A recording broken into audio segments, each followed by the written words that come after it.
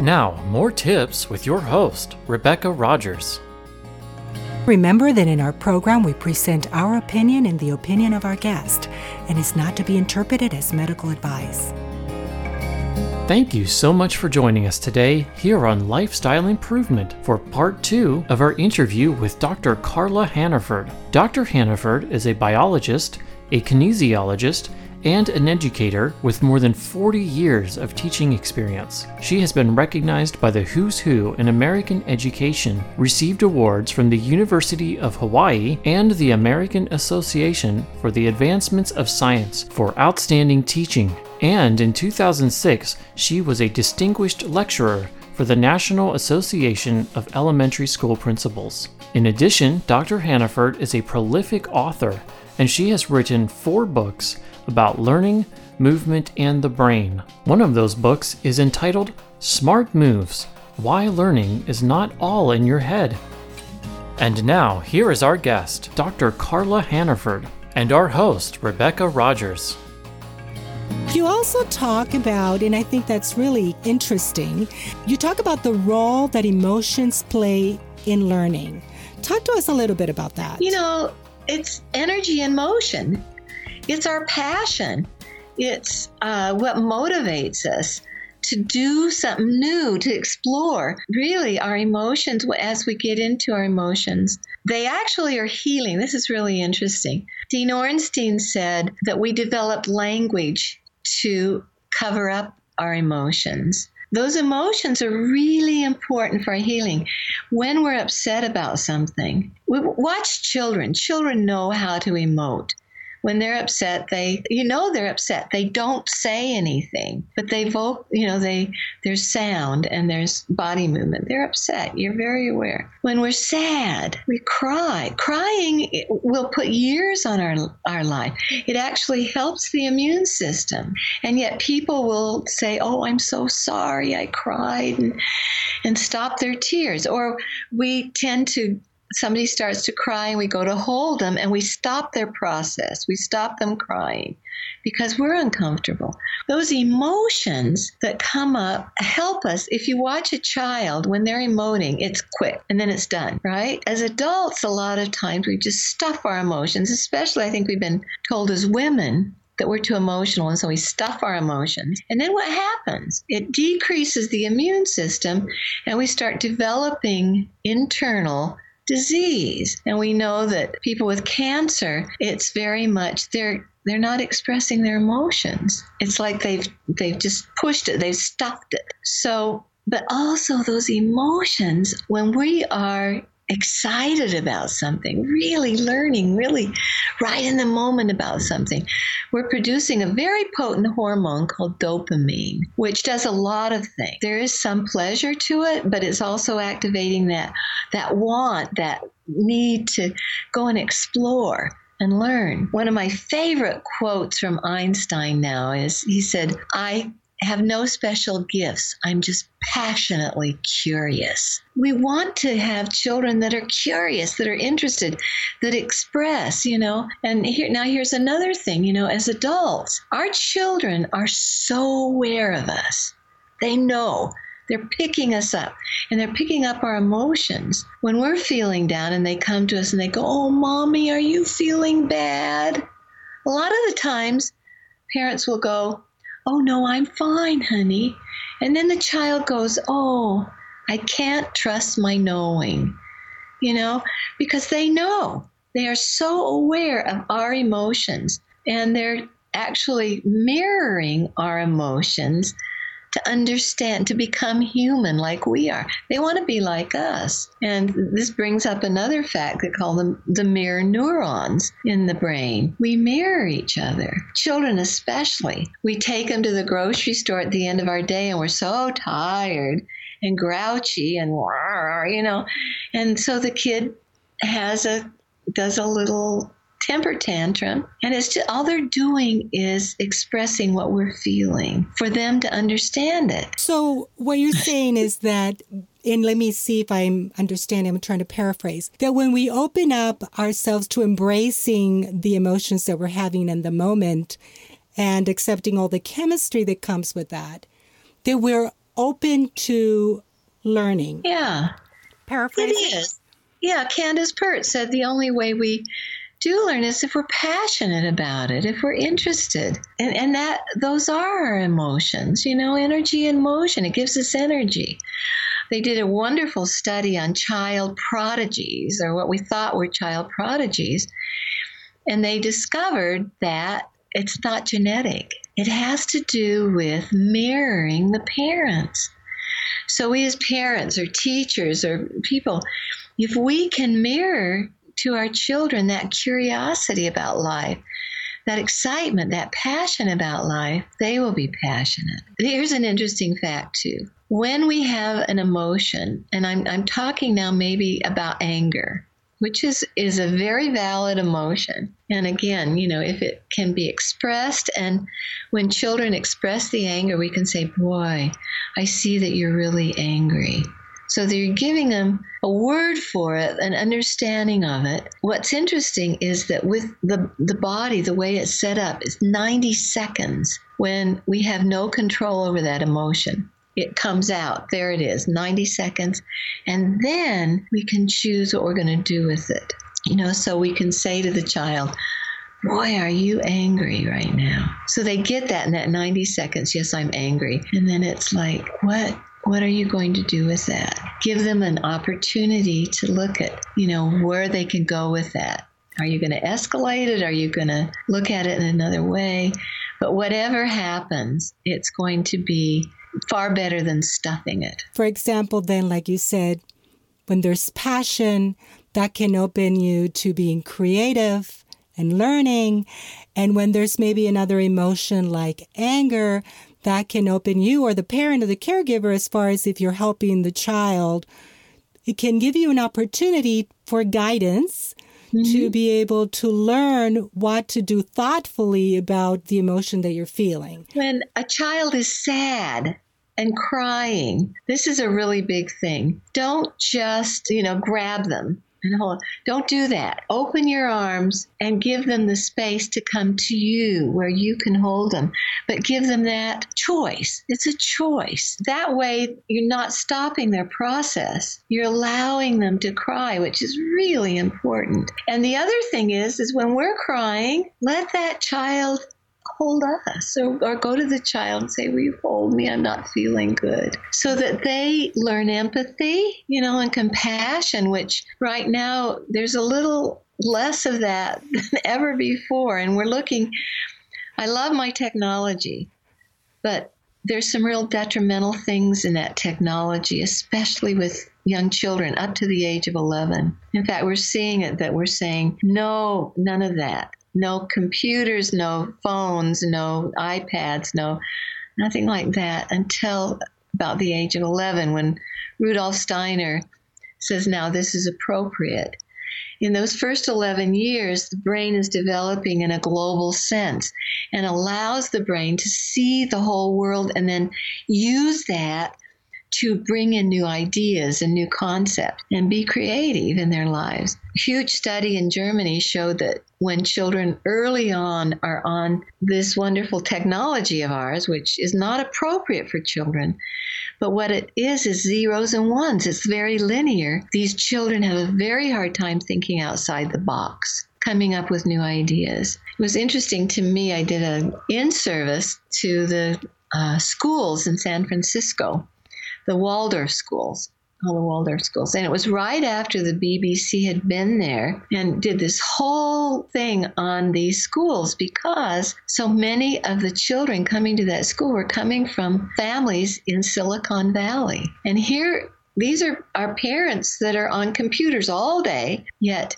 those parents had to sign a contract saying there would be no computers or televisions or iPads or cell phone in the home until the child was 11 years of age. Wow. And they felt very strongly. I mean, Steve Jobs wouldn't let his children be on computers. They knew it wasn't appropriate. Once they hit that kind of 11, 12-year age, then they had the tools to come at these technologies and create new things with them. That's powerful information and important information for parents and caregivers to know.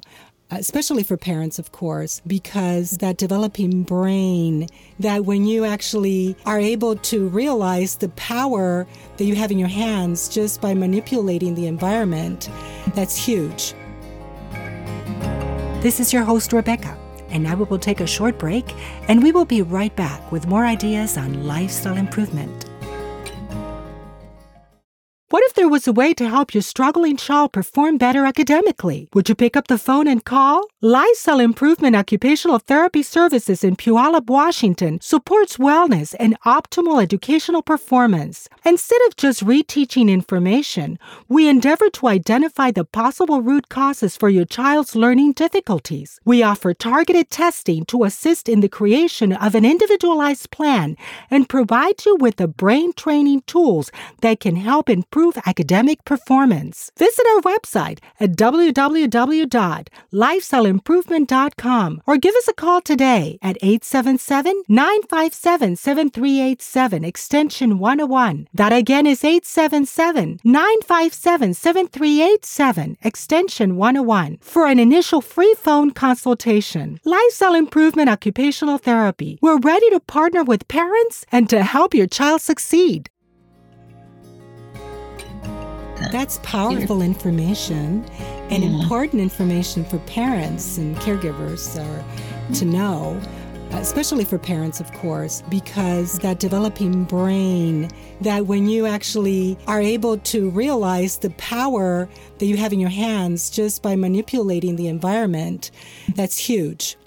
It is. So thank you for sharing that. I wanted to go back to the emotion part only because in your book you have a fantastic chapter that deals with stress and learning. And I think that this is a huge thing because such an important subject, since we all have to maneuver the effects of negative stress in our lives every day, parents, caregivers, but students. Specifically in this day and age, they have to cope with many undesirable stressors and they still have to perform academically. What advice do you have for parents to help their kids in this particular area? Okay, first thing is, if the parent is stressed, the child is stressed. Emotions are contagious. It's so important. So here's the thing, too, that's really interesting. Is we have a physiology of stress that is set up for fight or flight in a life and death situation. It is not, there's no such thing as eustress and distress in the body. You're either in that life and death situation or you're not. And unfortunately, what we've done is applied this physiology to all sorts of things in our lives, okay? And it's not good for us. A whole lot of things happen when we start producing a chemical called adrenaline and cortisol. It actually inhibits the learning process. And it shuts down, when we're in stress, the neocortex of the brain is actually shut down by 75 to 85%. So you can't use what you need. The frontal lobes, where you do executive reasoning, and you come up with new ideas, and where the high-level emotions are of love, altruism, compassion, empathy, it's not available. It's shut down. And what's in there is just that fight or flight. So we don't want to do that. We really don't. How do we stop this? What's very interesting is, again, the latest issue of Scientific American Mind, it says the exercise cure for depression. And depression is major stress, and it's one of the big epidemics in the world today. What they say is just taking a walk will stop. It's that cross-lateral movement again. Here's another thing. When people do exercise, do these cross-lateral movements, and walking is a great one. Walking was one of the best that you can do. If you walk 30 minutes, what do they say? 30 minutes, 3 to 5 times a week, just walking in a good brisk walk. You're helping everything in your body, your whole brain. But we know that that exercise will actually cause you to produce more mitochondria in the brain and in the muscles. Now, mitochondria are energy packets in our cells where we take food and break it down and release energy. And you were asking about, what can we do to be more energetic? Well, we need to move. We need to exercise. And I see so many people today that are tired and can't, just have no energy, and they're not moving. The Kaiser Foundation did a study with 11 to 18-year-olds, finding that they spend at least 11 hours a day on social media, computers, iPads, cell phones, and that sort of thing, where they're not moving. There's another thing that happens. Let me bring it in now, too. But Mark Bauerlein did a big study and found, too, that these teenagers cannot understand facial expressions or body language. That's the main way we get information from each other.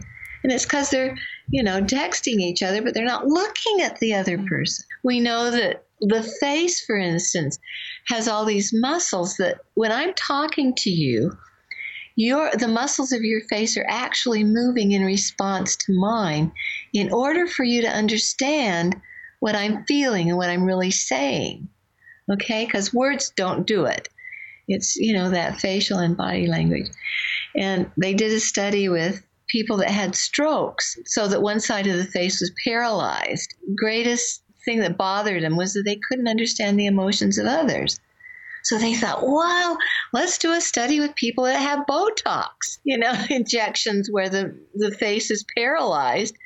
And sure enough, those people could not understand the emotions of others, and in many cases could not feel those emotions themselves. Wow, yeah. That's huge. It's really, it is.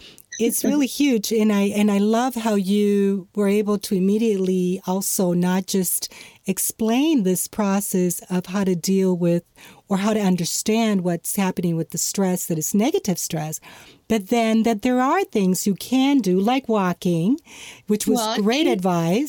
Just a simple thing, unrolling your earlobes from top to bottom will, this is huge too. 5,000 years ago, the Yellow Emperor in China talked about the fact that in the ear are all of these points that actually activate the whole body to wake up, to be aware, and to be integrated. Now, there's 60 journals coming in monthly into the National Medical Library in Washington, D.C., just on traditional Chinese medicine. And guess what they discovered?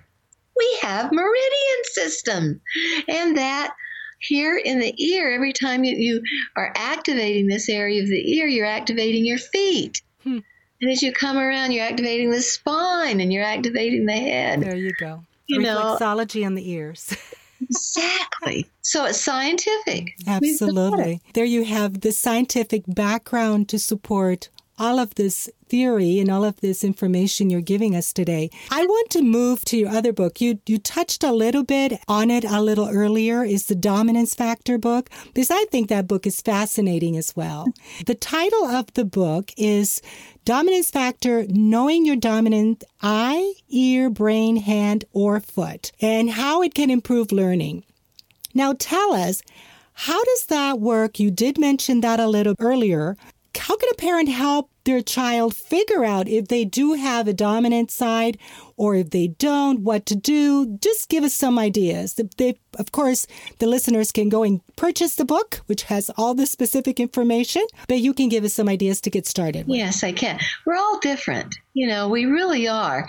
And when I was working with Bob Samples, we were saying, there can't be mixed dominance. Well, from my research, about 90% of people are mixed dominant. What happens is I get a lot of parents coming to me, and they'll say, my kid never listens to me. The child has their ear on the same side as their dominant brain. And so when they're under stress, and when the parent's under stress, the child's under stress, the child will not hear the parent. Now, I know, like with my husband, he's picking up some things, but otherwise, it's not that they're trying to be bad. It's that they're blocked on that when they're stressed. And all of these special ed kids that are blocked totally on the right, that shut down, I know this one well because that's my profile. And for a long time, I thought it was Einstein's. But of course. I found out that he is actually left-handed. He was left-handed. But because I worked with a woman that was studying his brain in Canada. So we get people like Einstein that are in school, and they're not Einsteins in school, but they have something that they need, that we are missing, especially in our school system. Our school system is very linear oriented, very left brain oriented, and we start early.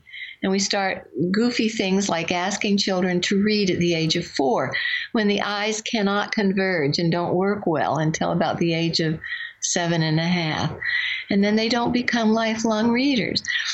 These children that shut down, boys too. Here's another thing with boys, they need to move longer than girls. They need to move more than girls. Girls can sit still longer than boys. We're not honoring the individuality of each child. It's kind of what we call an assembly line education at this moment. We take children the same age, put them in the same classrooms, give them the same materials, many of which have no contextual interest to them at all in their life, and then expect them, and then grade them and say, oh, you're okay and you're not. And it doesn't work. Denmark has most of the Scandinavian countries are the highest education in the world. There's no testing before the age of 12. No testing. The children don't start to read until about the age of 7.5 or 8. They are given a lot of freedom to explore and to go deep in their understanding of subjects and where their interests are. Back to the dominant stuff, what I found, I have to say, is that everybody is so unique, so different, and how we process the world. We process it through our genetics, which may be the dominance patterns. These show up. From my research, what I found is they showed up at 9 weeks in utero. The Moro reflex, it's our survival reflex. So we have these lead functions, like without having to think about it. If I have to fight, my right hand comes out. If I'm having to run, my right leg comes out. I don't have to think about it. My eyes, we're not totally binocular because we have this nose between our eyes. So we have actually a dominant eye that will be the lead eye and the other will follow it. Again, we have a lead ear and we have a lead hemisphere. If you look at a positron emission tomography scan of the brain under stress, what you will see is that the non-dominant side of the brain actually shuts down by, what I said, 75 to 85%. So you only have one side that's actually functioning. That is for survival. It's our lead function. But it also affects the way we come at our world, how we see our world. Remember that in our program, we present our opinion and the opinion of our guest, and is not to be interpreted as medical advice.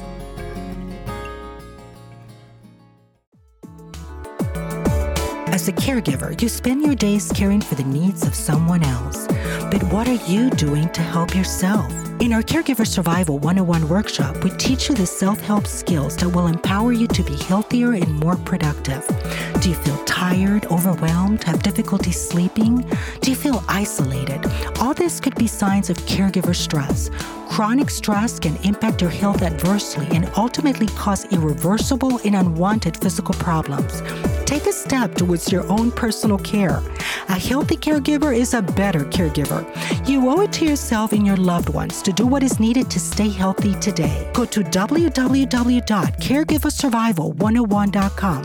That again is www.caregiversurvival101.com, and discover how we can help you help yourself. Or call 877-957-7387 extension 101. That again is 877-957-7387 extension 101. Caregiver Survival 101, because care starts with you.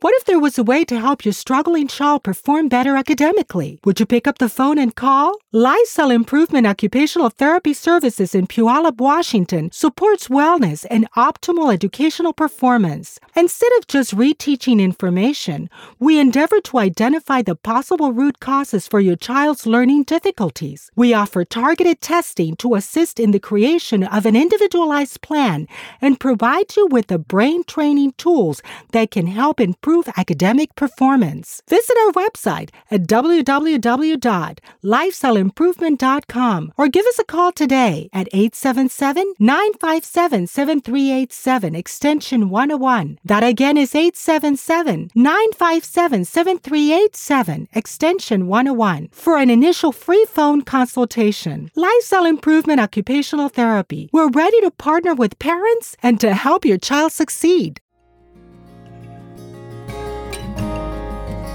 Thank you so much for joining us today here on Lifestyle Improvement for part 1 of our interview with Dr. Carla Hannaford. Dr. Hannaford is a biologist, a kinesiologist, and an educator with more than 40 years of teaching experience. She has been recognized by the Who's Who in American Education, received awards from the University of Hawaii and the American Association for the Advancements of Science for outstanding teaching. And in 2006, she was a distinguished lecturer for the National Association of Elementary School Principals. In addition, Dr. Hannaford is a prolific author, and she has written 4 books about learning, movement, and the brain. One of those books is entitled Smart Moves: Why Learning is Not All in Your Head. And don't forget to come back and join us again next Sunday morning at 7:30 for part 3 of our interview with Dr. Carla Hannaford.